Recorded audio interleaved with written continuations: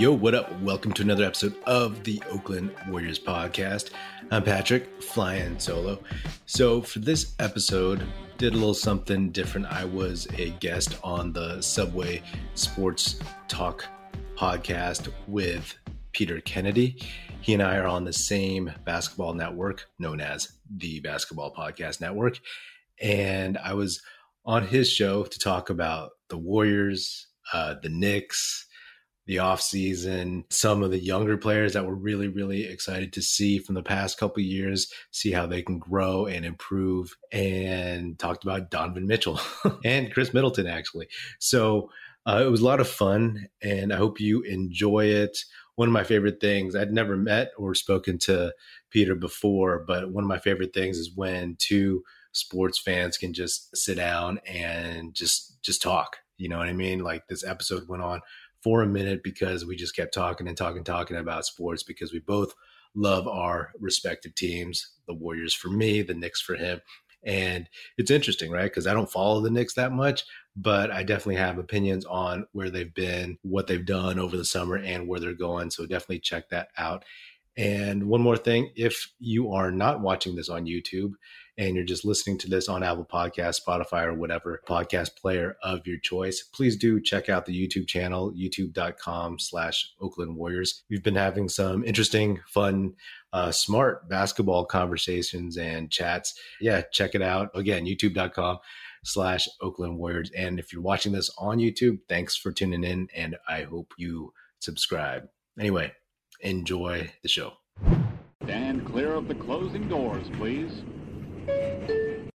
Welcome to Subway Sports Talk. My name is Peter Kennedy, and I am your host. Thank you so much for listening, as always, to SST on Apple Podcasts app, Spotify, and now on YouTube. Joining me today from the Oakland Warriors podcast, here to talk hoops. We got Knicks topics, Warriors topics, amongst many other great things. Patrick Epino, what's up, my man? How's it going? It's going well, man. It's going well. Still basking in the glow of a championship. So I'm good to go until September.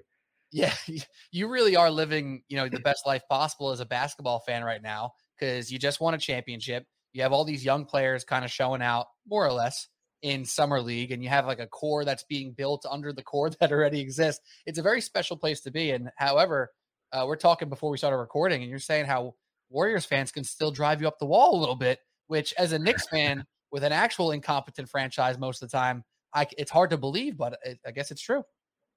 Yeah, I mean, all fans are critical to some extent, but it's crazy, right? As much as I love Gary Payton II, Otto Porter Jr., Nemanja Bjelica, and what they gave us, they sacrificed their bodies, their souls, blood, sweat, tears, and they brought a championship to the Bay Area.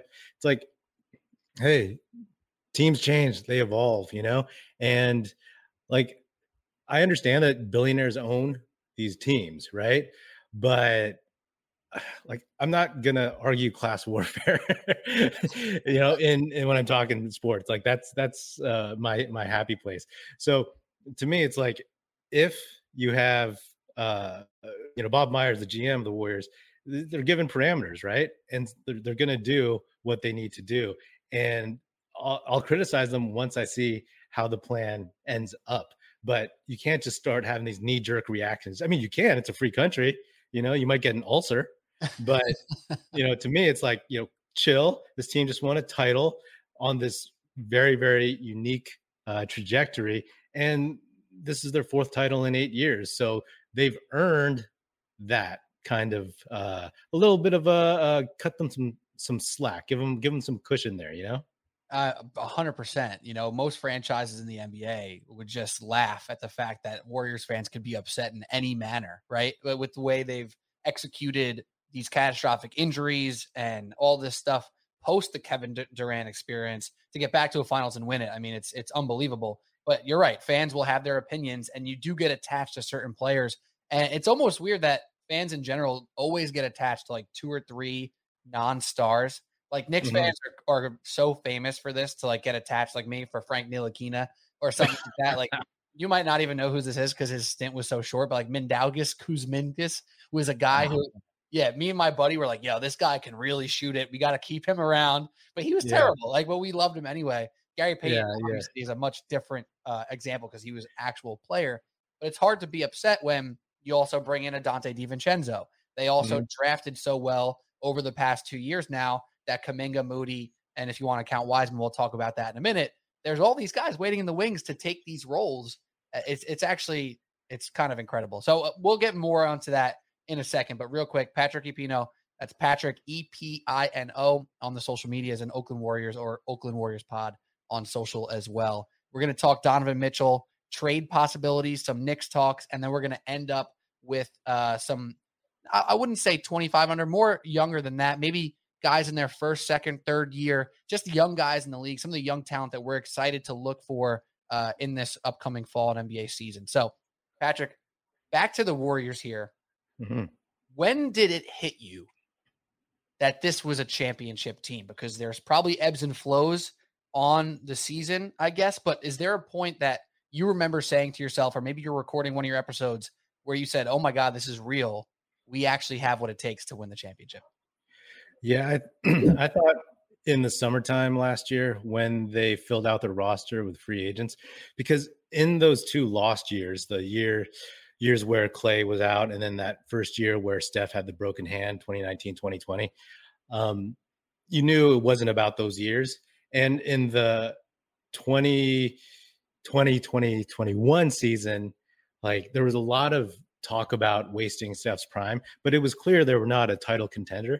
To me, it was like just looking, me and my friend that I have on the show a lot, Aram in Toronto, like he talks, we were talking about how it's not about this season, you know, it's about the next season, which is just the season that passed. So I had a feeling that once Clay, Steph, and Draymond were healthy, depending on what you see, and then I was a huge supporter of wanting to use those draft picks on somebody. Kuminga, I can't believe he fell to us at 7, but to be honest, and I'm not saying I was predicting it, but I thought the Warriors, I think I had them top 2 or top 3 in the West before the season started. And then also it's one of those things where they started off 18-2, right?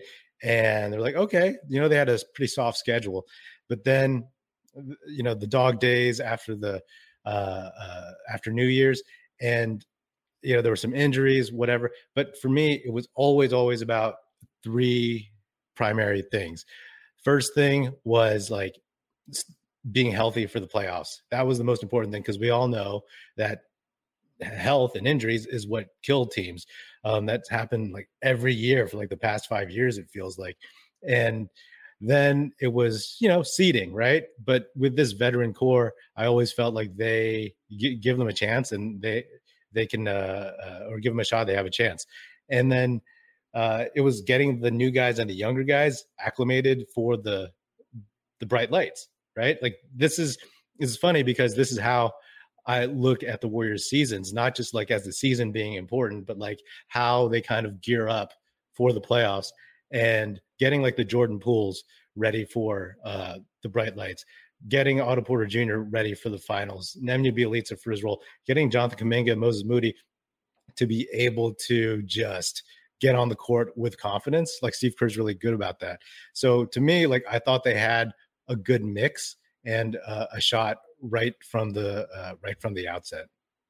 And one guy, I don't know if are you avoiding saying Andrew Wiggins on purpose here? Man. Did he hurt you? Were you out on Wiggins and now you don't want to say his name? What happened? No, I just I forgot Wiggins, man. No, I was a supporter of Wiggins early on, but the thing about Wiggins was that, you know, when he first came to the Warriors, I was like, where is this fabled athleticism I've heard about so much? Because he would go up soft, layups. He doesn't have the best touch off the glass. If you ever notice, he settled for jumpers too. Yeah, he clanks a lot of stuff. So I was like, where is that? And then I think at some point early in the season, he was getting questioned. And then there was this Minnesota Timberwolves game where he just like dunked on Karl-Anthony Towns like 2 times massively, like 2 of the biggest dunks I've ever seen from a Warriors player. And it was like, okay, he could do that, you know? And by the time the All-Star game came around, man, I was like, oh man, he might actually make this team, you know? And then when I looked at who was up for like the front court spot for the West, it's like, well, if it's not Andrew Wiggins, it's gonna be the next people in line are Draymond Green and Rudy Gobert, and no one's voting for them. And Draymond was hurt, so I was like, I've said like this might be the only time Wiggins makes it because there's a bunch of forwards in the West like who are hurt, like Zion Williamson, Kawhi, Paul George, at the time, And I'm pretty sure he got some help from one of the singers from BTS. Is that correct? Right? Is that a real thing? I remember seeing that on Twitter. I'm like, wait, did that actually happen? That's something that happens in the MLB All-Star team. Remember they had a ban like the Kansas City fans from voting because they were just voting in the entire Kansas City starting lineup, the Royals. Like I'm pretty sure one of the BTS guys was like, yeah, Andrew Wiggins is the glue. Like vote for him for the All-Star. I think I did see that tweet. I'm not I've heard of BTS, but I also saw that the guy had like 4 million followers. So I was like, yeah, that definitely helps. Count it. That doesn't hurt. Yeah.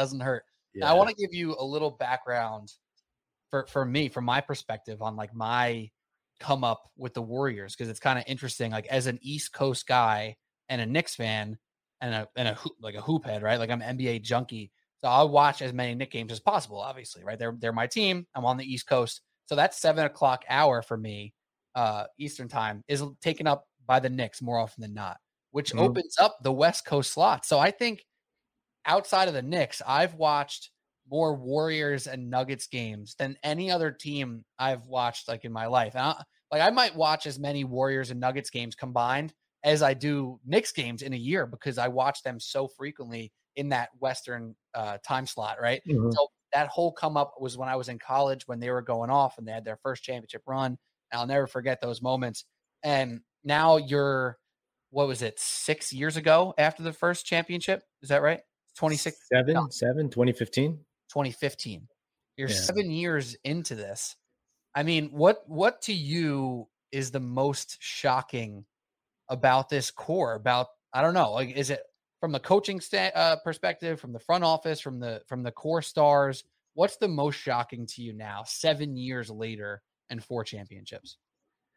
That the Warriors are seen as like this prized franchise because I grew up with them being so god awful and embarrassing, and like I was around for some of those really, really bad years, and so it's funny to see some of these like young whippersnappers who are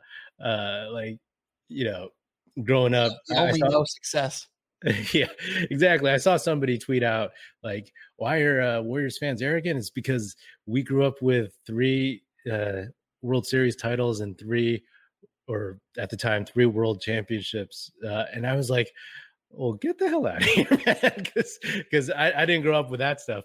But but what's really, really like surprising is that like how homegrown this team is to me, and that this core has accomplished so much. Honestly, just the fact that like I don't know about you, but like I'm a huge homegrown fan talent. Like you want them to be your guys, you draft them, you organically see them fulfill their potential and whatnot. And I'll be honest, like when the Warriors got KD, I was happy, but I also knew right then and there that we were going to miss some of Steph's peak years. Obviously, he had great stats. They won a couple titles, etc.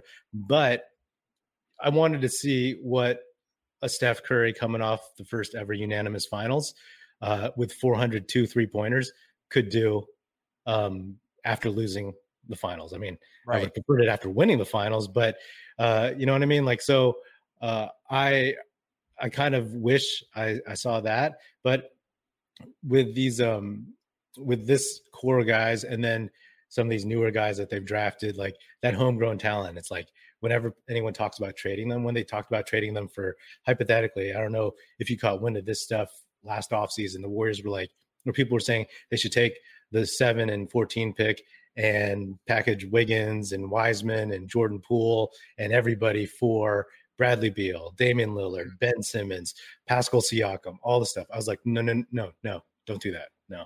and I'm just glad that they did. So the homegrown talent, the drafting, the development is what's impressive to me, because I'll be honest, I didn't think Steph would be this guy. I mean, not even half of this guy, to be honest. Right. Nobody thought, but yeah.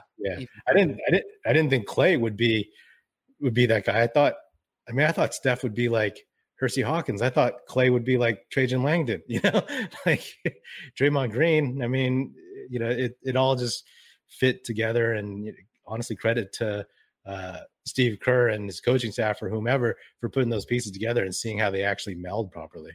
Yeah, I mean, as a Knicks fan, I totally hear everything you're talking about, like homegrown talent, making the most out of your draft picks. Yeah. Man, it hurt my feelings so bad hearing you say that, as I just went through my head of all the first round picks that the Knicks never re-signed because they never quite worked out.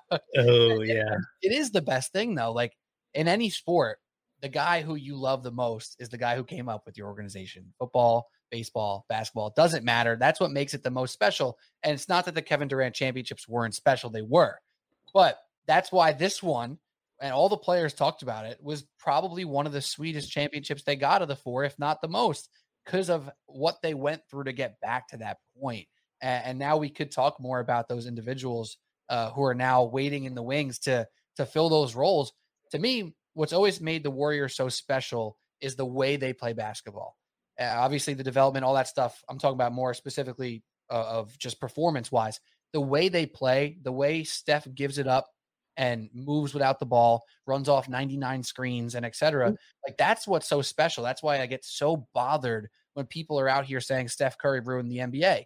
To anybody who believes that, listen, there may be some negative impacts to how Steph Curry played, but that's because the people weren't watching close enough, right? Mm-hmm. If everybody actually played like Steph Curry, I say this about Trae Young all the time. If he actually played like Steph, he'd dribble way less. He'd run around way more. He'd get better shots. He'd probably be more efficient, and he'd play a completely different style of team basketball. So to all these people who say Steph ruined this, he ruined that, they're just not watching close enough, and they're not seeing the actual beauty of the Warriors with the ball movement, with the back cuts, with everybody having a serious role to make a difference. Like Kevon Looney on the Charlotte Hornets is like the most average who cares player of all time. On the Warriors, he's been incredibly impactful. It's off the charts. So now we have Jonathan Kuminga, Moses Moody, and Wiseman. You just talked about this on your latest podcast at like length with your guy. What's his name? I'm sorry, from Toronto. Yeah, Aram. I listened to most of the episode. It was great stuff. So go check that out for the deep dive. But to give some more of the quicker answers here, out of those three guys, who now excites you the most to fit that Warriors mold to start lifting up the rest of the team? Wiseman, Kuminga, or Moody? Kuminga, because he's a wing, because he has so much athleticism. He's only 19. He reclassified, right? So like technically he should be a freshman in college if he went that route. Last season, his rookie season, he would have been a senior in high school. So he's super talented. Everybody talked about how raw he was last season. And yeah, he's raw, but not like, when people say raw, I think of guys in the Warriors past, like Adonal Foyle, who didn't play basketball till he was like 20 years old, I think, or something, so he knows how to play basketball. And I mean, he just plays like the premium position of wing.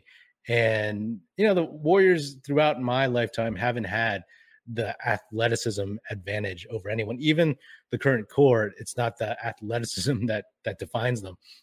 So having somebody like that, that's what excites me. A couple years, or actually last summer, I was on my podcast talking to my friend, and he posed the question, who's going to be the best Warriors player in 2 years and then 4 years, right?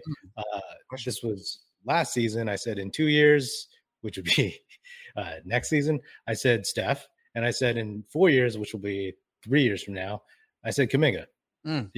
I think he'll get there. But it's also crazy to me because as of today, Jonathan Kuminga, like in 3 years, he'll still be younger than how old Jordan Poole is right now. Wow.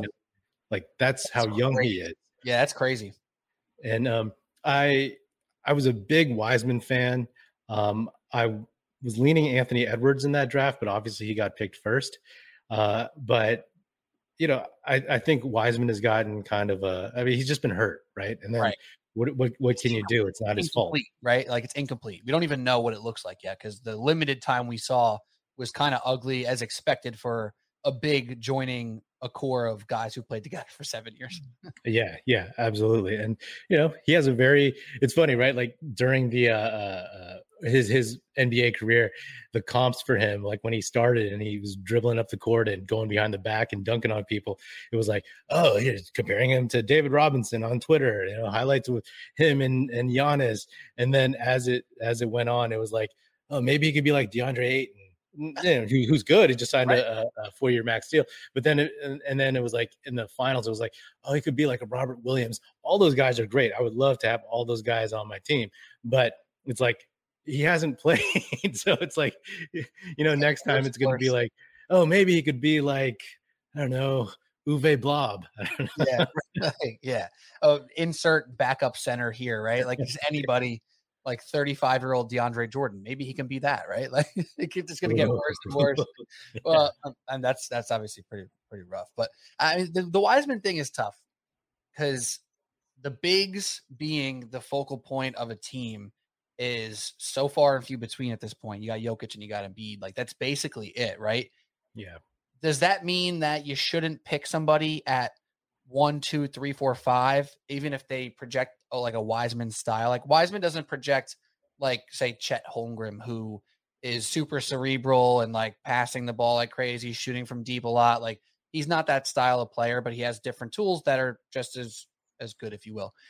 With the Warriors, they kind of had the luxury of like, all right, we don't need Wiseman to be like a 24 and 12 guy. That's not what we need. So I think that's one positive for him moving forward, that he's not going to be looked at as like, yo, if you're not bringing it, we're losing. That's like the only positive. But I got to be honest, I'm a little bit nervous about his prospects just fitting into that motion system with so much movement. Like, where's he going to fit? Is he going to just have to watch Kevin Looney film and figure out how to play that role? Or is he going to be more than that? It's tough to say. Yeah. I mean, I hope he's more than that. I think here's the thing, right? Like he played 3 games in college. He played 39 games his rookie season. He's been hurt for a year and a half. He played 3 G League games. They shut him down in March. He played, I was like, the summer league is a success if he comes out of, he plays 4 games and he's not hurt, 4 games in a week. And that's good. His role is going to be so limited because what the Warriors have now, it's a different team from his rookie year, right? So they have all these new pieces and they have like all their guys back. So rim running, being a vertical threat, being just a big body, rebounding, which he needs to work on, and then slowly build for that. I was talking to a buddy of mine and he was like, hey, I think Wiseman's going to have to be in the G League for like the whole year. And I was like, I think they're going to do everything they can to keep him with a big league club and develop him that way. And he may get stints if he's rough around the edges, but he has they're going to set low expectations for him, right? As long as he's healthy, they're going to be like, he's the backup center. He's going to come in and they're going to put him in situations to succeed.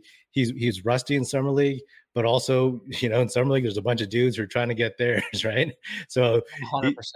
He's not a Chet Holmgren, you said it. So he's not going to come down the court with a ball in his hands, So I think, again, for him and for me as a Warriors fan, and I think for Warriors fans in general, they should look at the fact that, like, he's just like I said this past season, he's going to be one of those guys that you coach him up, you get his confidence up, you get his development and skills up by the time April rolls around, so that you can insert him for 15 minutes in a game, for 20 minutes in a game. If Kevon Looney gets hurt, that you could start him in the playoffs against a big body, So that's the for him, he needs to take steps, but for the Warriors, he fills a specific need, and I think that's what people need to just like. Yes, Anthony Edwards, LaMelo Ball, it doesn't matter. It doesn't matter at this point. That's neither here nor there. He can help you win a title after he already just won a title. So, like you said, he doesn't need to go 24-12. I will take 12-7. Right. 12 and yeah, exactly. And you got to take out the idea that he's number 2 pick. Like that's just got to be out of your head and it's all good. Real quick on the Moody front, I would pick Moody for this year, right? If I had to pick out of those 3 guys who would be the most impactful this year coming up, I'd pick Moody, just like the skill set. He showed some more dribble or some more pizzazz off the bounce, if you will, in summer league. I think he's a little bit more ready to fill like that off the bench 3-and-D role, where Kuminga is a little bit more of a wild card. I still totally get what you're saying over time, how Kuminga could grow into like this ultra player. So I guess we shall see. I don't want to spend too much more time on the Warriors. Got more stuff to talk about. So Patrick, let me just hit you real quick with this because I think I know the answer. And I think most people would probably know the answer, but I don't want to put words in your mouth. The Kevin Durant rumor has completely slowed down of him going back to the Warriors. I say thank God. What do you say? When that rumor first came up, were you like pissed? Were you hyped? Where'd you land there? Oh, I was. I don't know if it was pissed. I just kind of rolled my eyes. You're just like, ugh. I was like, it's a breakup. You don't want to go back to a breakup after a couple of years, right? Yeah. And we just won a title, man. Like, I like I said, I enjoy seeing homegrown talent, see that stuff grow organically. And there are some people that just like who became Warriors fans that just saw the dominant dynasty. And it's like, hey, I'm okay with really just fighting for a title. I don't necessarily need to just, kick back and be like, oh, we're obviously going to win. That's fun.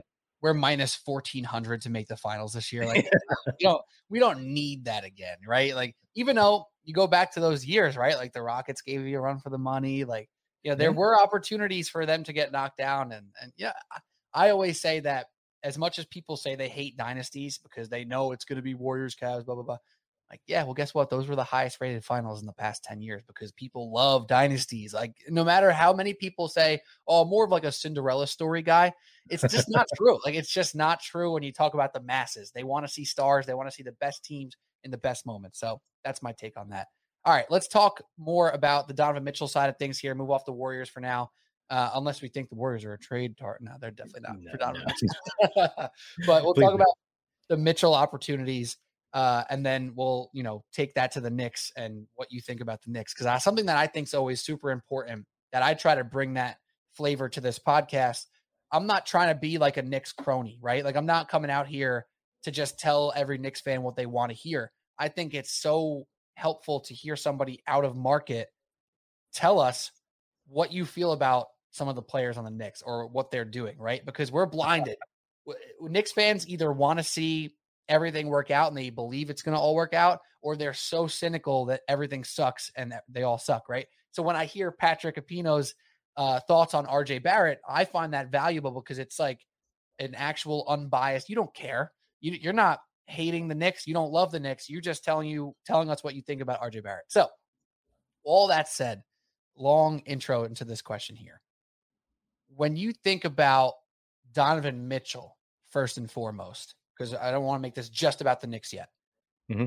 When you think about him as a player, what tier do you consider him at? And you can make up whatever tier you want to call it, but do you put him in that super upper echelon where you need to give all the picks and it's worth it because he'll raise your floor and ceiling to a certain point? Or do you think he's in a lower tier where he's just an all-star? Like when you hear Donovan Mitchell, where does your brain go as far as impact on a team and culture, et cetera? Yeah, I think he's going to make a few all-star teams, and I would not give up everything for him. I know certain teams kind of have to in a way because it's like you got to make that move, and he's the guy that's available right now. But I just don't see him as that guy, right? Like there's always a bunch of people who are like, oh, this is a max player. You got to max him out. But we all know there's just like such a select group of guys that really, really can take you deep into the playoffs, just put the team on their backs. And I just don't think he's it, right? He's a defensive liability, and he hasn't proven to be able to take over the moments for the Jazz.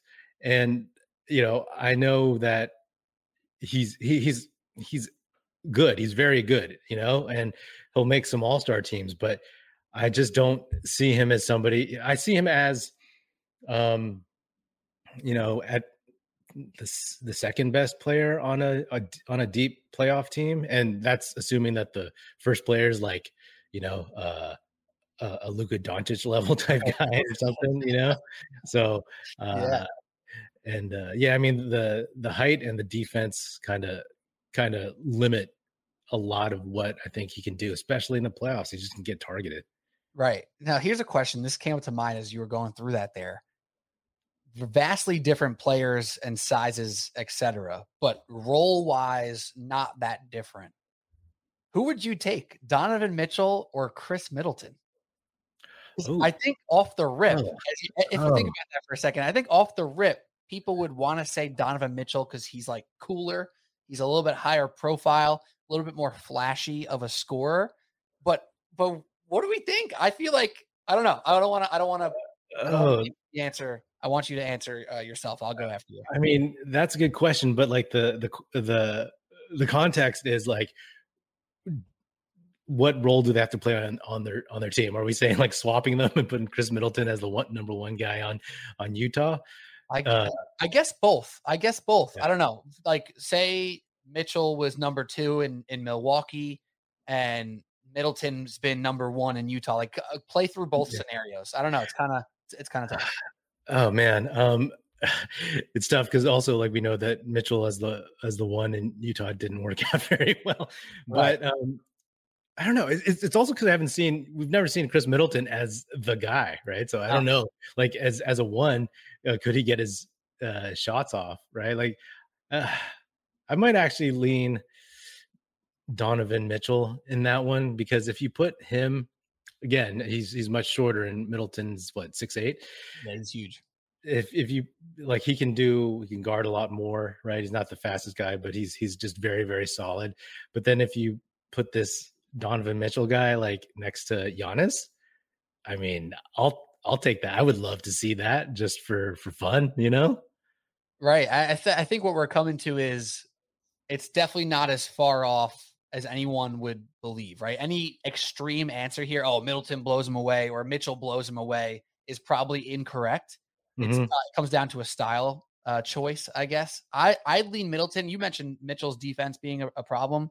Like, that's Middleton's great on defense. He does all he needs to do. Yeah. He is the clutch time guy a lot of the times for Milwaukee. We just saw them not have him this playoffs, and it completely changed their prospects. Like, you could be looking at a finals loss, God forbid, Middleton was healthy, like, because Giannis and Middleton are a serious contender right there. Mhm. So I don't know. It's a tough question, really just a thought exercise. I'd lean Middleton, even though I love Mitchell, and it's been so tough being like a Mitchell fan and having to criticize him as a Knicks guy, a podcaster, etc.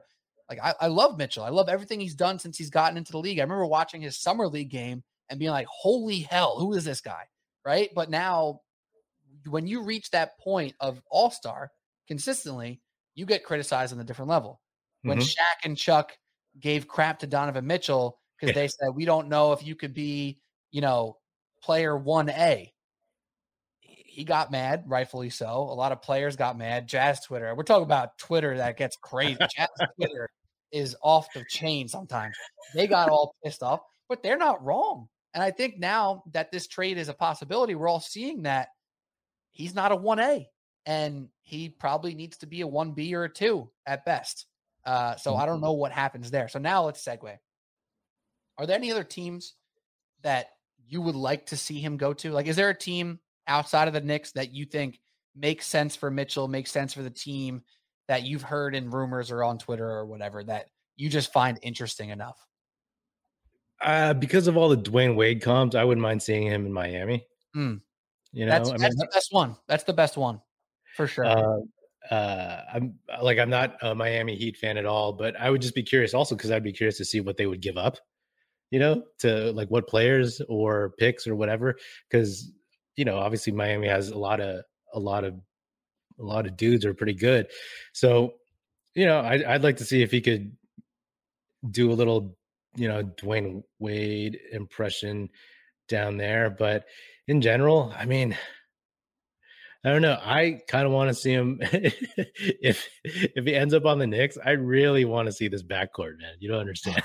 Like it's gonna be really. I'm gonna tune in on League Pass just to see how that works. I can't tell if that's out of like nervous excitement that it's going to be kind of ugly or that you think it could be good. Wait, hold that thought though. Hold that thought for 1 second. To wrap up the Heat thing there, a Bam, Jimmy, Donovan Mitchell trio, or big three, if you will, can win the Eastern Conference. I think that's fair to say. All right. A Jalen Brunson, Donovan. Sorry, real quick, because then you have like like we said, then you have Donovan Mitchell is basically your third best player. I mean, right. That's just go score. Just go score and keep your body fat down. You're good. Yeah, exactly. That's what I tell myself every morning. Score and keep the body fat down. That's good. But like Tyler Hero would be gone. Duncan Robinson would be gone. All the picks would probably be gone. But I don't know if the Jazz want the Heat picks. They're consistently good. Like, why would you want those picks? They've been bad like 2 years out of the last 20. So it's kind of a tough pick to have there. But I don't. That core is crazy. I'm league passing into the Miami Heat if it's Jimmy, Donovan Mitchell, and Bam too. Yeah. On the flip side, though, Patrick, Brunson, Mitchell, Barrett, Randall, albeit a huge upgrade for the Knicks. I don't know. You were laughing before. So what do you think about that backcourt and that core? The backcourt, I would want to see it because I just would want to see how they play defense, how the whole scheme would work. And yeah, I mean, I said it for kind of just entertainment value. I want to see how it is. I think on offense, they'd be super entertaining. Two guys who can handle the ball, who are really, even though they're short, they're both really strong and thick, and that'd be interesting. But, I go back to when the Warriors drafted Steph and they had Monte Ellis, they're both 6'3", skinny dudes. And Monte Ellis was famous for saying, like, can't do it. And we know how that story went. Yep. So to have two guys who are like 6 foot, 6'1", it'll be interesting. I mean, it'll get me to tune in. But I think the core, I mean, man, I don't know what the ceiling is for Barrett. I was never high on him in college. And I think like if he has a good season, you should trade like his trade value as high as possible. Like move him. And Randall, I mean, I just don't know if he'll get back to what he was, 2 seasons ago. Peak Randall, yeah.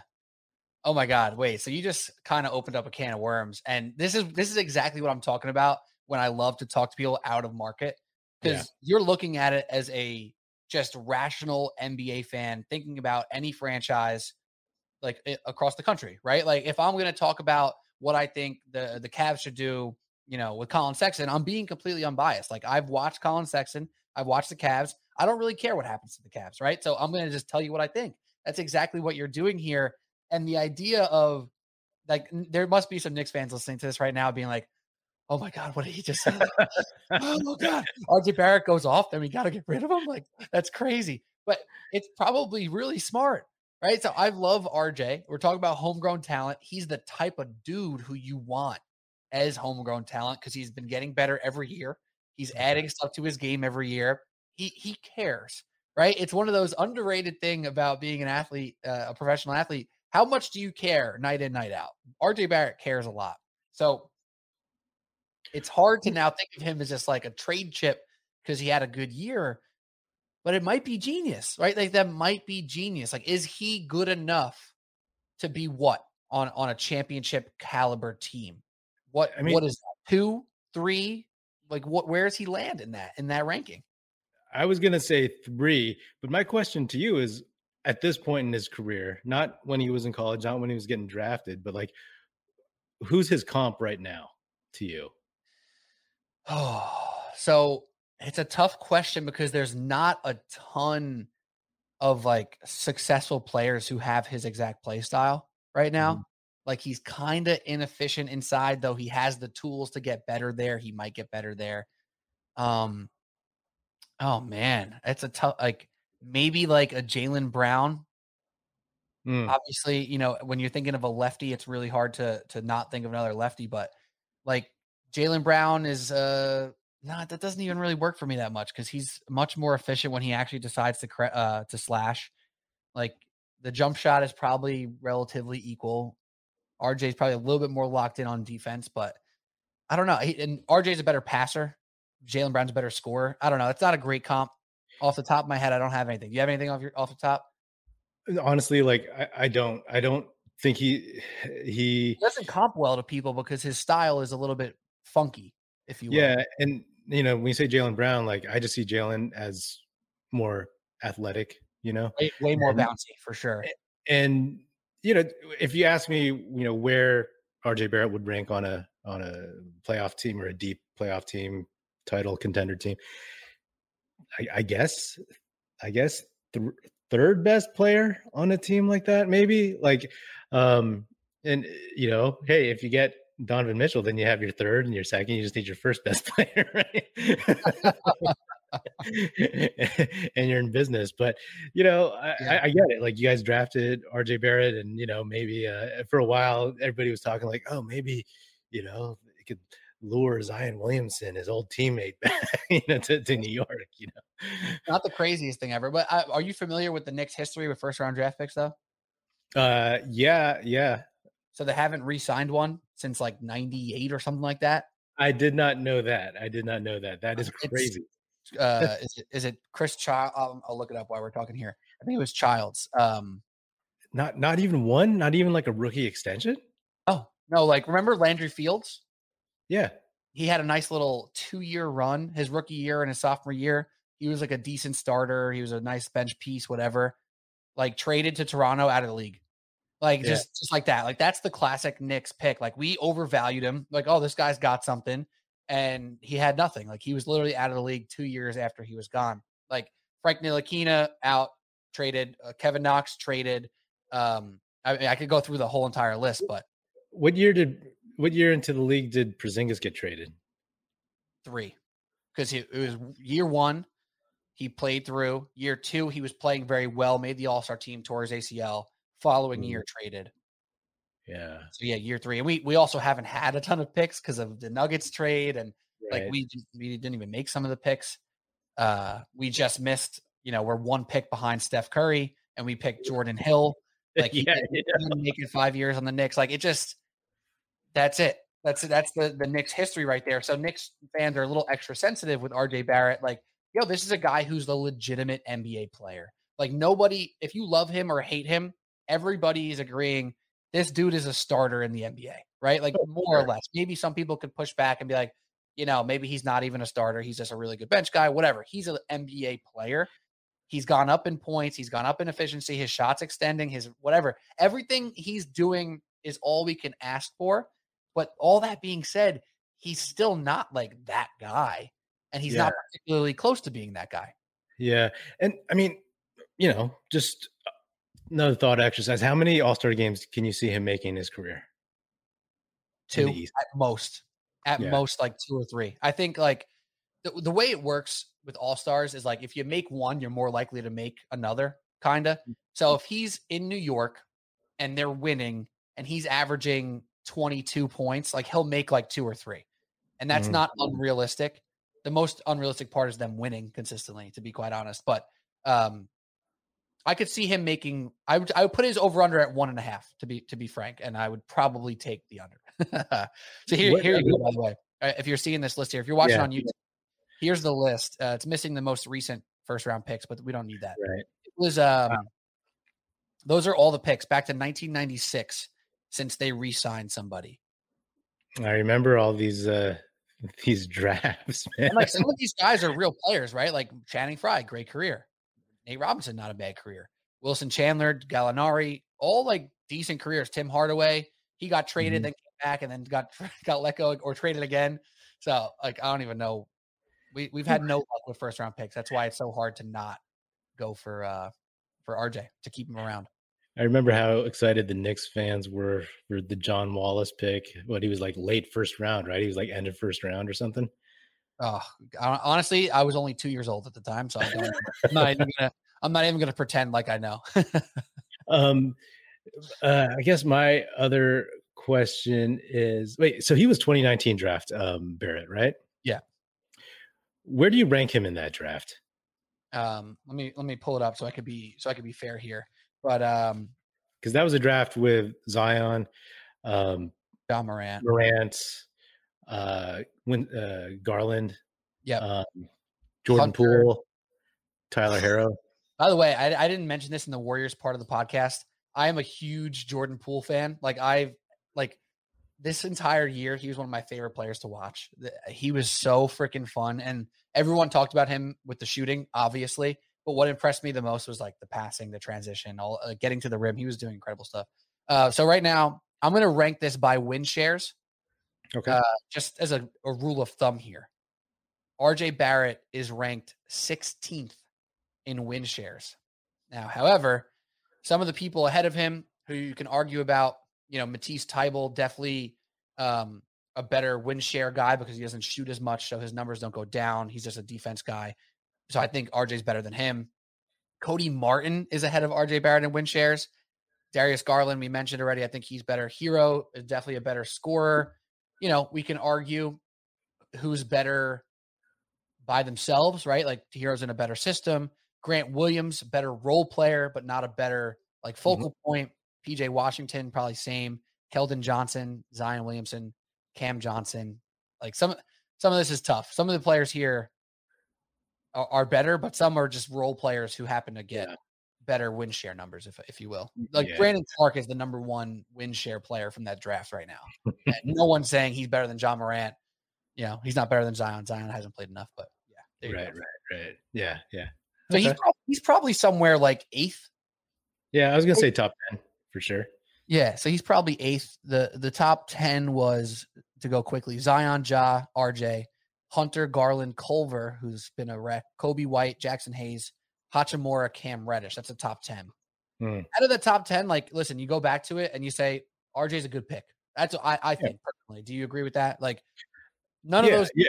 Other than Garland, I would say. Other than Garland, I wouldn't pick anyone over him out of that top 10. Yeah, out of the top 10 you mentioned, it went after as well. Yeah, it wasn't the deepest draft, you know what I mean? So right.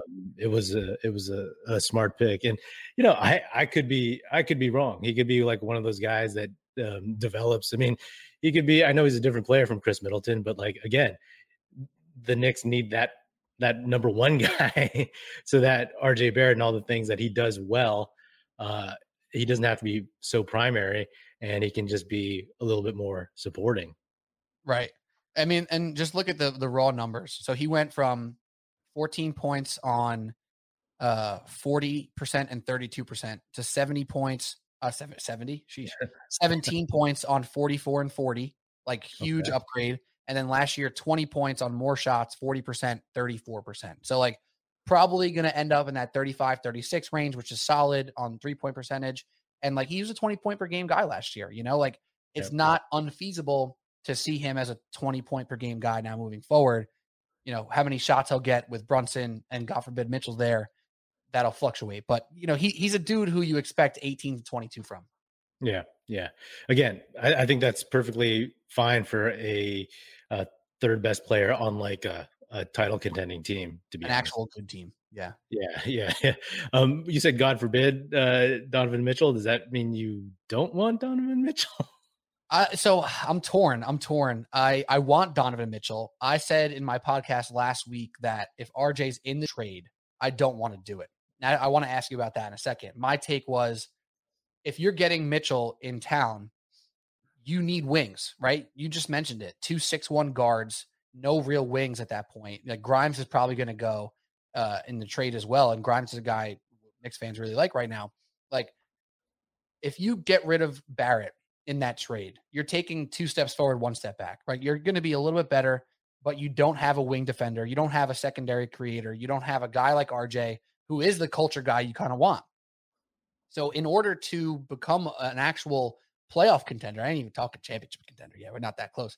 But to be a team to expect a 5 seed, I think if RJ goes in that trade, the chances of the Knicks being a playoff team and not a play-in team go down. And then what's the point of having Mitchell and Brunson and Randall, I guess, to be in the play-in tournament, right? Like that doesn't seem like a smart thing. It also helps that the Jazz probably don't want RJ Barrett because he has to get paid. They're going to probably have to trade him again. Like, do they really even want that? Like, probably not. So that's a benefit to us. But now Ainge is asking for who knows how many picks. I don't know.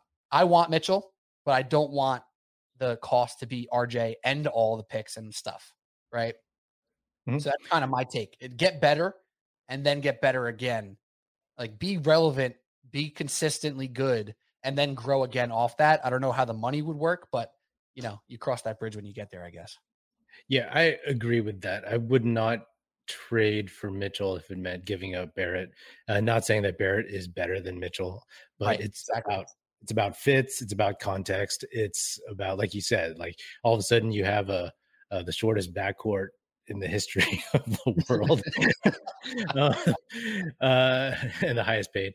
But and then you have no wing, so you're kind of just running in place at that point, and you're getting somebody who's, you know, even though Mitchell's better, like he's closer to his ceiling, it sounds like, than Barrett. Barrett has a lot more growth, and I agree with you. I can't see the Jazz wanting him because he's not that number one guy type, and also he's right at that age where he's going to start getting expensive, and, you know, kind of maybe a tough guy to move, like for what you know, what if they have him, they're trying to get like fair value or something like that, because of this perception that people aren't sure exactly like how good he is or how good he can be.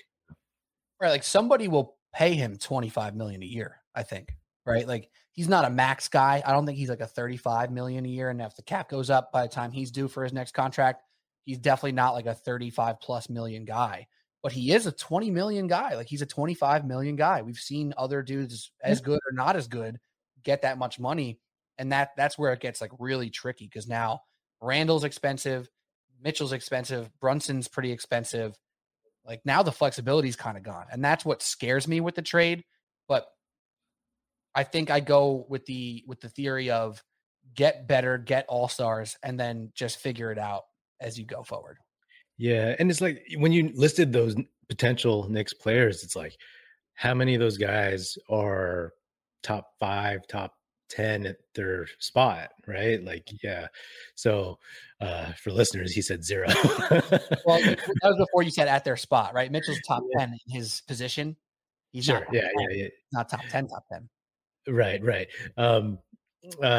So, you know, it's like it's that kind of thing, and you don't want to just have a bunch of like guys who are solid and all kind of like at the same level for the most part at their positions. Like you need somebody like that can pop, right? Like, I mean, look at all the playoff teams and just run down and name their best player, and it's like, oh yeah, that guy is like top whatever at his position, you know.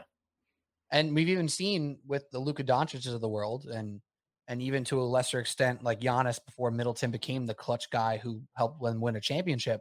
Like one guy can't do it alone, right? So you need multiple dudes.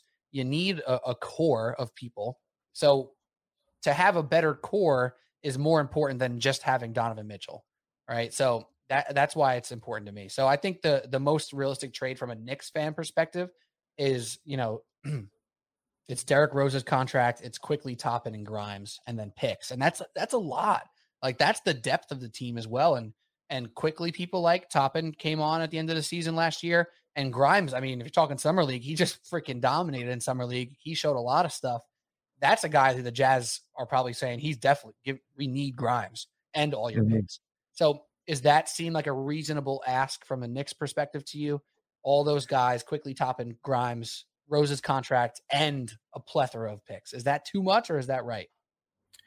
I think, man, maybe I'm just not as high on Mitchell, but like, I think it's too much, but I also think that the Knicks, they need to do something, right? You know, like I just want me personally as a fan, like on the other side of the country, basketball fan, I want to see the Knicks be relevant. I want to see them be interesting. And I think with Mitchell and Brunson, they're interesting, maybe for some good reasons, some bad reasons, as I've talked about. But then, just seeing how far they could develop and take it. And I would love to see Donovan Mitchell in a big market. I mean, like the biggest market at this point. On his home market too. Like he's from the tri-state. Exactly. So, let there was like that minor chatter last offseason about maybe Dame somehow getting to the Knicks. Was that something people were talking about? Or it was excited about for sure, but yeah, a lot of bad aggregated bloggers, right? But like that I would have loved, because I love Dame, and I think he deserves the spotlight. I don't love Mitchell as much, but like you want to see stars in big places, to be honest. At least I do. At least change of pace. And frankly, with the Dame Lillard thing, you could argue the Knicks dodged a bullet, right? Like big injury last year, huge extension now on top of his contract. Like if the Knicks go ahead and do that, what's their ceiling? Are they just Portland Trailblazers East? That was my take on that. Like you trade the house for Damian Lillard. Great. You have Damian Lillard. What else you got? You got nothing. You know what I mean? So it's like a tough thing to really navigate. Exactly. And, the Warriors, when I was growing up, history of trading like a bunch of dudes for one guy and it just not being it, all of a sudden it's like you're awful for years now. And you always think about the Herschel Walker trade, right? It's like you trade all that stuff for one guy, and where's that really going to get you? I mean, people are a little bit wiser now, I think, but that being said, I want to see the Knicks get Donovan Mitchell, because as an NBA fan, I like to see stuff happen. I want action. I want to see like, I don't want everybody just to stay where it is. Like, I don't really love all the pointless drama, like the social media, like trash talking and all that, or like the weird Ben Simmons stuff. But I do like seeing players move, right? And as fans, like that's what we love seeing. Like, the what ifs, the hypotheticals, the potential, whether it's your team or not, or it's somebody else's team. You just want to see like, I want to see what that looks like with those dudes in New York. It could be awesome, and like it's better than not doing anything, especially for a team that, from my perspective, from the outside looking in, it seems like it's been just kind of wandering through the desert for a while with no direction, except like, we're the Knicks, we're in New York, we're going to be great. And it doesn't happen, and also one thing, it's like, I do sometimes look at Knicks players the same way I used to look at like John Starks, like just overly hyped because of where he plays. And obviously that happens in big cities, happens to the Lakers too, where it's like, Talen Horton-Tucker. Yeah, Kyle Kuzma. Kuzma was like all talked about. Now he's actually a decent player in Washington. No one cares. Yeah. So, so I want to see like Mitchell, like, can he be that?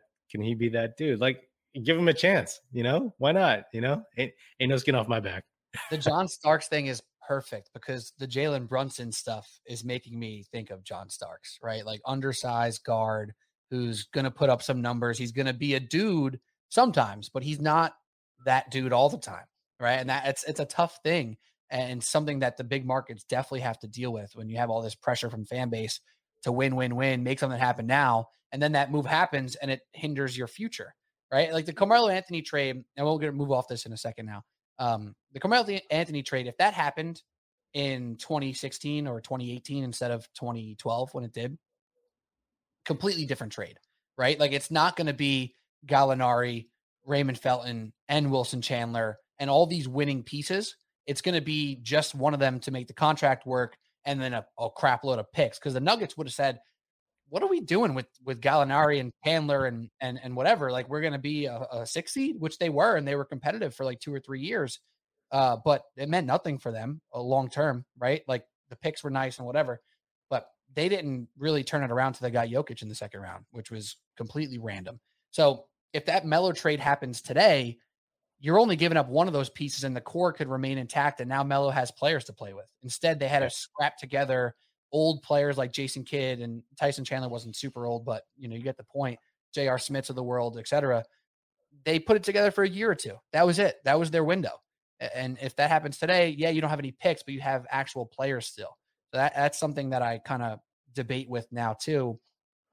If we give up Quickly, Top, and Grimes, guys who are serious depth pieces, how much does that hurt them moving forward, as well as giving up all these picks? It's like a insanely tough thing to navigate and to try to build a serious contender. Yeah, I mean, that's a good point. Like the way that trades happen now and whatnot, because you better be certain to some extent that like the guys that you're going to have are going to be able to take you somewhere, because you're not going to make it up in the draft. You're not going to be able, you lose a lot of your depth. And, I don't know what the cap situation is in New York, but you're going to rely on like, okay, these guys, I think we can win with, right. Hopefully that works out. You're putting a lot on the line there. And if you give up picks deep into the future, man, that desert wandering is going to last a little bit longer. Yeah. And like, is Mitchell even the talent that Melo was? He's not, right? Like Carmelo Anthony was like a walking playoff berth by himself for those first like 3 or 4 years in New York. And God forbid he had an actual team around him, they would have been a serious contender more outside of just 1 year where they lost to Indiana in the second round. Like Mitchell probably is a walking play-in berth at this point in time. Not like he's not putting your team in the top 5 in the Eastern Conference by himself. It's just not going to happen. So I don't know. Oh God, it's stressful. As we sit here, I just noticed that behind me over here to this point right here is a Spider-Man album, Into the Spider-Verse. And we're talking about Donovan Mitchell, Spida. Is that a sign? What is that? Does that mean anything? I don't know. If it spontaneously showed up there, it means a lot. If it just magically showed up, that's amazing. I don't know. I don't know if I'm going to look too deep into that. The action never ends at DraftKings Sportsbook, especially this summer. With tons of ways to bet on all your favorite sports, you can fuel your fandom and feel the heat of the season like never before. Plus, right now, DraftKings Sportsbook is giving new customers a risk-free bet up to $1,000. That's right, make your first bet up to $1,000, and if it doesn't win, you'll get another shot to cash in. You can throw down on all the major actions for baseball, golf, MMA, and more. Plus, with same-game parlays, spreads, money lines, over-unders, and props, your betting options feel endless. I'm looking forward to all those Giants-Dodgers matchups because it's just one of the best rivalries in sports. So we'll see what the odds are for those. Best of all, DraftKings is safe, secure, and reliable. You can deposit and withdraw your cash whenever you want. Download the DraftKings Sportsbook app now. Use promo code TBPN. Make your first deposit and get a risk-free bet up to $1,000. That's promo code TBPN only at DraftKings Sportsbook. Minimum age and eligibility restrictions apply. See show notes for details. All right, Patrick Apino, we have one more quick topic. We'll do this one quickly so we can get out of here. Oakland Warriors podcast. Check it out on all the podcast apps, on YouTube as well, and on the socials. So let's do our last topic here. I want to talk about young players. We just came off Summer League. We have all excitement for the upcoming season, even though we're a little bit away. We got football around the corner. Baseball's in the thick of it. But these young players are the future. And I've been hearing the topics of the talent in the league now is deeper than it ever was. And it's a take that I subscribe to. So let's talk about some of these guys. I want to keep on the table the last 3 draft classes. So the one that just happened and the 2 prior. So 2020, 2021, and 2022. The 2020 draft being Edwards, Wiseman, LaMelo Ball, that draft. And then last year being Cade, Jalen Green, Mobley, et cetera. We know the draft that just happened. So whether it be from Summer League that just happened for you or just anybody in general that you want to just shout out now that you're kind of keeping a peripheral eye on that you think is going to be, a game changer in this league. All right. I'm not going to talk about any Warriors players because I already did. But I will say, Chet Holmgren. So I remember being on Instagram maybe like three years ago and just scrolling through the Explorer and seeing like, well, who's this skinny dude? And I sent it to my friend and I kind of laughed. I was like, look at this white KD, and it was a joke. Like, he clearly had skills, but I was like, I thought I didn't know who he was. And then as the season went on, I would see him more. And then you found out that he was like this prospect, and here he is. I'm curious to see how he'll play. I mean, just plain and simple, because he's such a strange specimen of any kind, right? His skill level, his super skinny frame. I worry about his legs breaking every time he goes on the court. And just, like all these quote unquote unicorns, right, that we've seen over the last, every now and then over the last like 10 years or something, right? And I want to see if he can pull that off, 100%. I mean, I'd ranked him too. So my ranking actually is how it ended up. I had Paolo, Chet, Jabari, and that's how it went. And Chet in Oklahoma City just feels like it makes a whole lot of sense. The way he moves the ball with guys like SGA and Josh Giddey, like it seems like it's going to fit. And they're a league pass team like that quickly. Boom. All of a sudden, it's like, wow, Lou Dort, SGA, Giddey, Holmgren. I'm watching the Thunder a couple times over the first month or two of the season. I have to, because they're going to be interesting.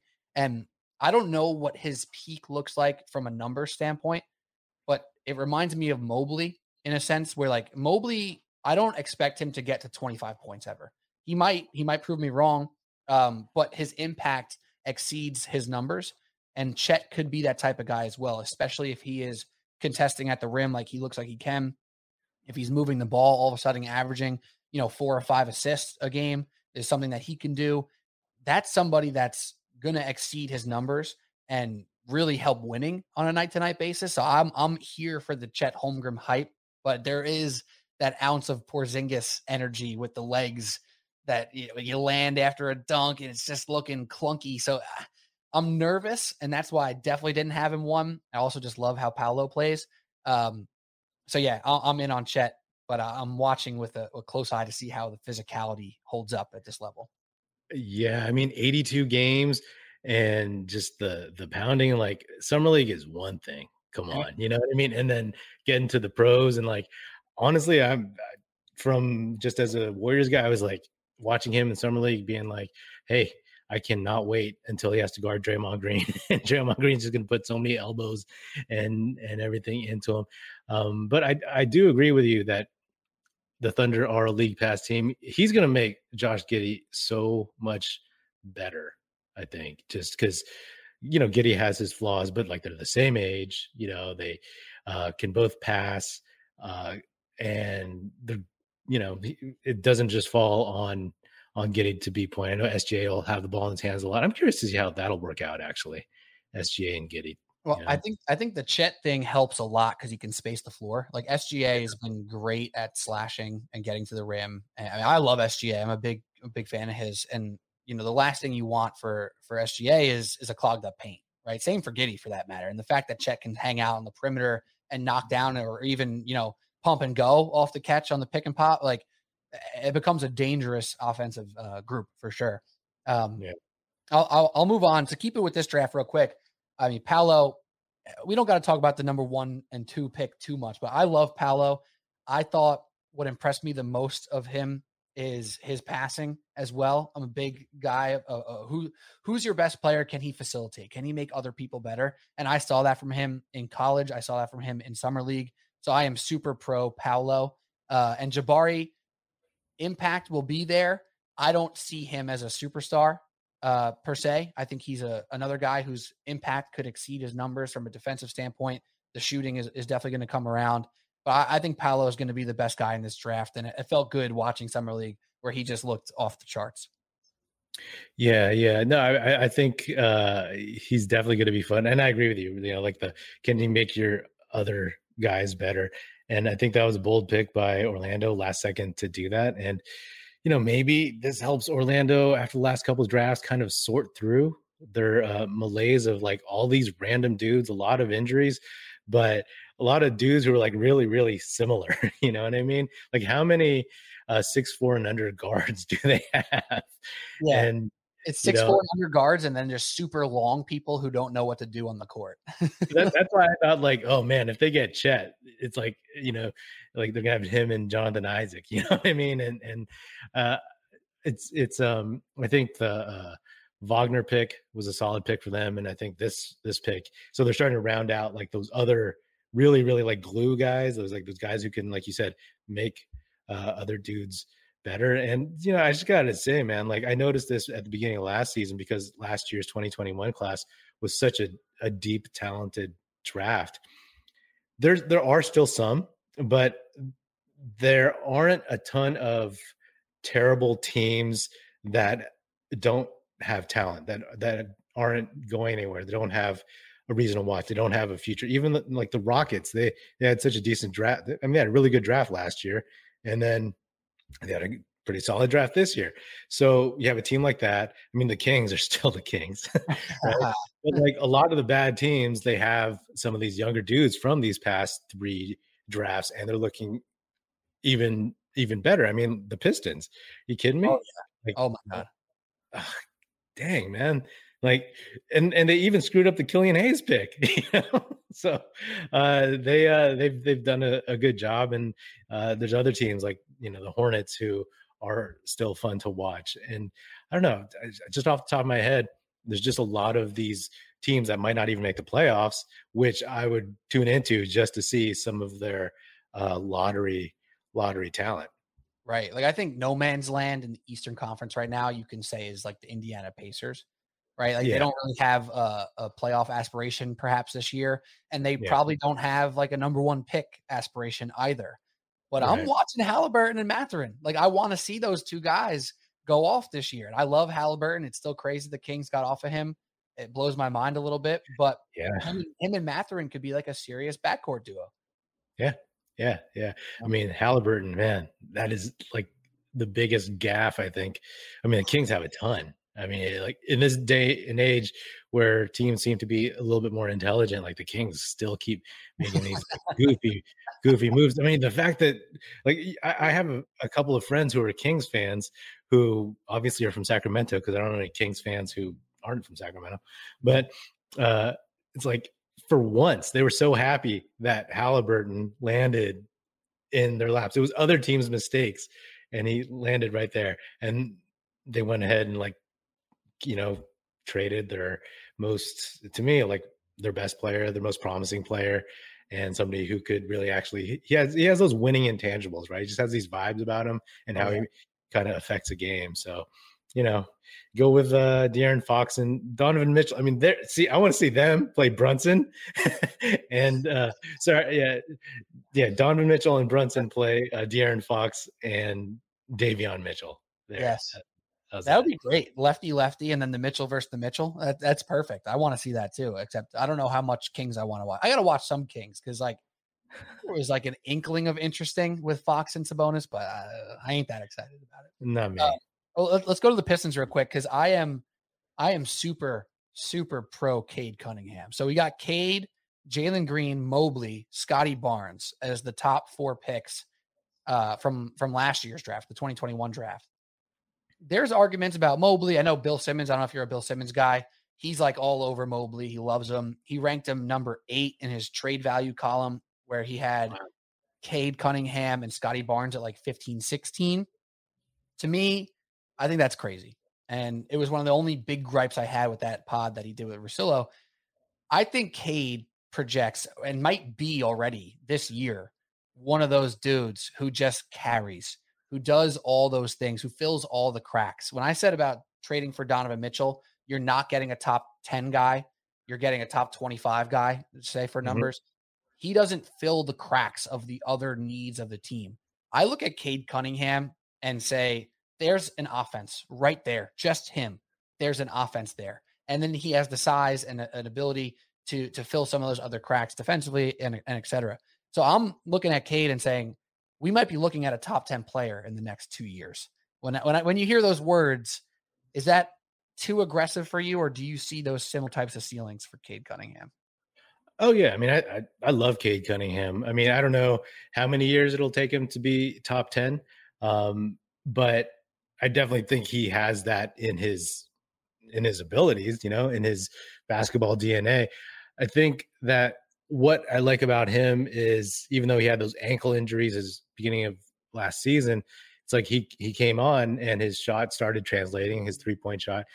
And I think the Pistons have done a really, really good job of putting guys who Cade can make better, right? He can facilitate to some to them, and they can have. I mean, you need a system, whether it's as complex as the Warrior system, or if it's just like, okay, this is how it works. There's teams where they just draft a bunch of dudes and they just don't fit. Sometimes I look at the Rockets and I like their drafting, but it seems like, okay, they just have a bunch of dudes.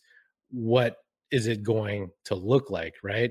And I almost wish they drafted like Jaden Ivey just to see like what they would do with like that backcourt, but I think that Cade Cunningham, I mean, that guy, that guy's ceiling is, I mean, it's as high as they said it would be in that 2021 draft, right? Like everybody's projecting him so high, and he can still get there. I mean, I think a lot of those guys can get there. Getting to the, I just want to talk about the Mobley thing.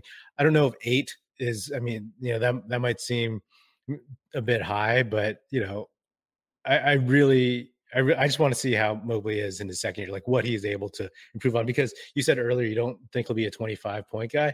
I think he could be, but it's just a question of like, will this team bring it out of him, or ask him to be that? Yeah, like does he actually extend his range to shooting 5 or 6 threes a game, right? Rather than shooting 2 efficiently.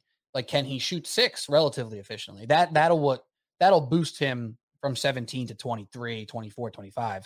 So yeah, I'm probably a little dismissive on the points stuff for Mobley there, but you're right. Like, he showed an incredible amount of talent as a rookie on a team that won a lot of games, especially before they had some injuries and whatnot over in Cleveland. So maybe you're right. And that trade value column, the context is like it's contracts, it's age, it's not just talent, right? No one's saying Mobley's the 8th best player in the league right now. It's just based off a lot of other stuff.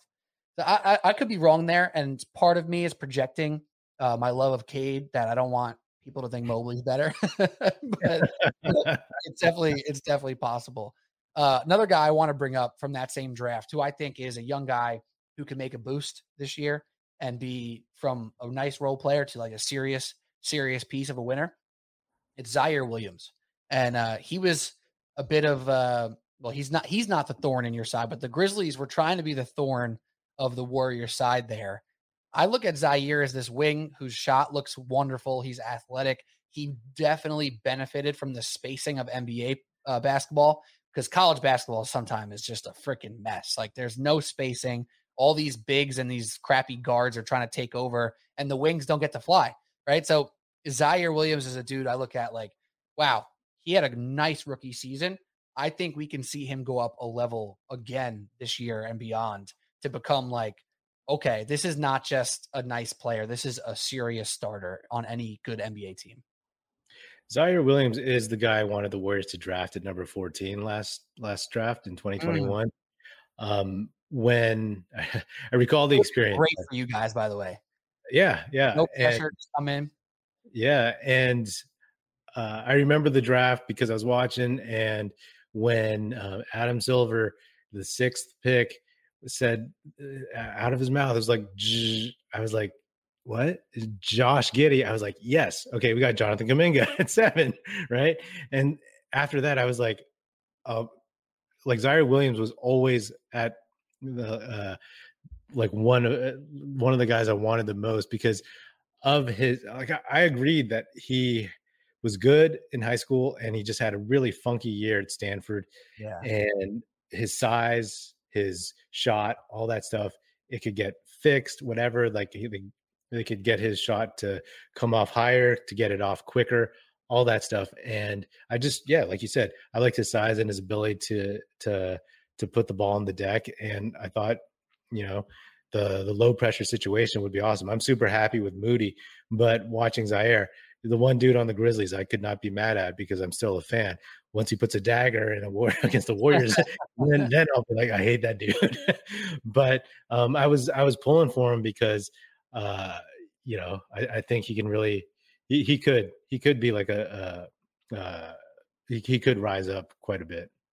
Yeah, it'll be interesting to see how much of a role he ends up playing there, because they had this team that's like if you really think about the Grizzlies, like they should never be as good as they were last year if you just look at their pieces, but they play a style that's amazing. And John Morant's like an incredible number one for them right now. So I'll be interested to see how he gets his shots off this year. Any other guys you want to shout out? Anybody young in that last couple drafts? Any random guys, late guys from this draft? Maybe I'm putting you on the spot, obviously, but if anyone comes to mind, shout them out. Like I'm a huge Anthony Edwards fan. I mean, he's obviously not he's not like a late draft guy. He's the number one pick, right? And when the Warriors had the number 2 pick, I would envision like Steph and Clay, and then like this crazy athletic dude coming off the bench for a while and just giving this nutso change of pace, and how much fun that would be. And I love watching that dude play. I think he's going to be so good. I mean, and that's kind of an obvious take at this point. And, like I empathize with Minnesota Timberwolves fans because they've had such bad ownership and front office stuff for so long. But, it's good to see him really kind of thrive.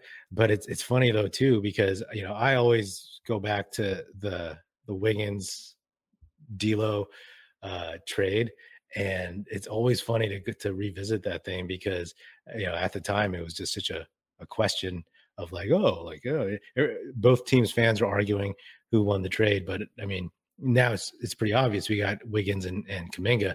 But the Wolves, they didn't get Edwards out of that, but they're happy with who they have and all that kind of jazz. So, but I also empathize with the Wolves because so many moves and non-moves and that they did and didn't make helped build the Warriors. Oh my God. Yeah, dude. Johnny Flynn, Ricky Rubio. Golly.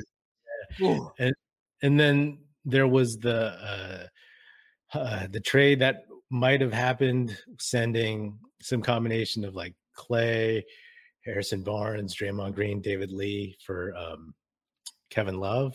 Right. And then, giving us Wiggins, and then the pick that became Jonathan Kuminga, who I think will be the best player in that trade. But that's me.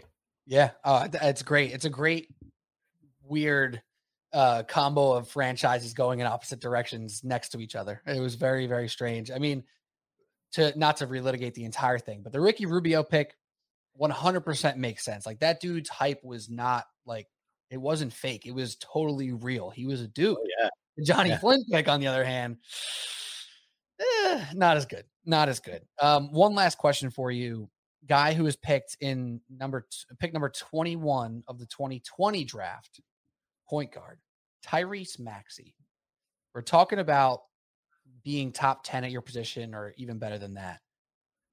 Where is Tyrese Maxey's ceiling to you as a point guard?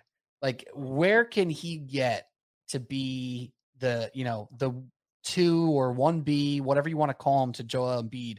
What's his ceiling? Because I think he showed some incredible stuff last year, and there's no reason to think he's stopping. So what's your take on Tyrese Maxey being this first round pick who can be like an all-star caliber player possibly? I mean, I think if all things go well, I think in his prime, he can get to top 10 as a point guard. That's after some of these older guys dip off a little bit and whatnot.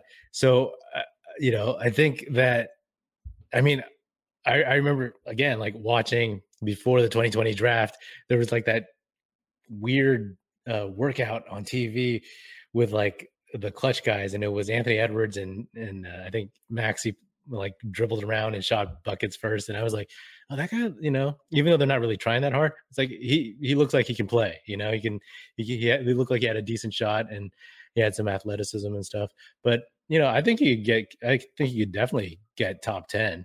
And is that going to be in the span where Embiid is still in his prime? Sure, it could happen. Yeah. To this point, he's off win shares again, which is not the best gauge, but it's a decent gauge. Number three in that class right now. It's Halliburton, Desmond Bane, Tyrese Maxey. as the number 1, 2, 3 win shares guys from that draft. Now, no one's saying those guys are better than Anthony Edwards. It's just production and efficiency matters a lot in this stat. So that's just a little take there. So yeah, those are interesting to me because I think he has a chance to keep that window open for Philly. Whereas the Harden stuff is so clunky right now. We don't know what he's going to do. He took a pay cut. Their ceiling goes with Tyrese Maxey right now, I think. And what you get from Harden is like icing, especially when it comes to playoff time, because we know his history. Yeah, that's it. Patrick Epino, at Patrick Epino. Check him out. Check out the Oakland Warriors podcast.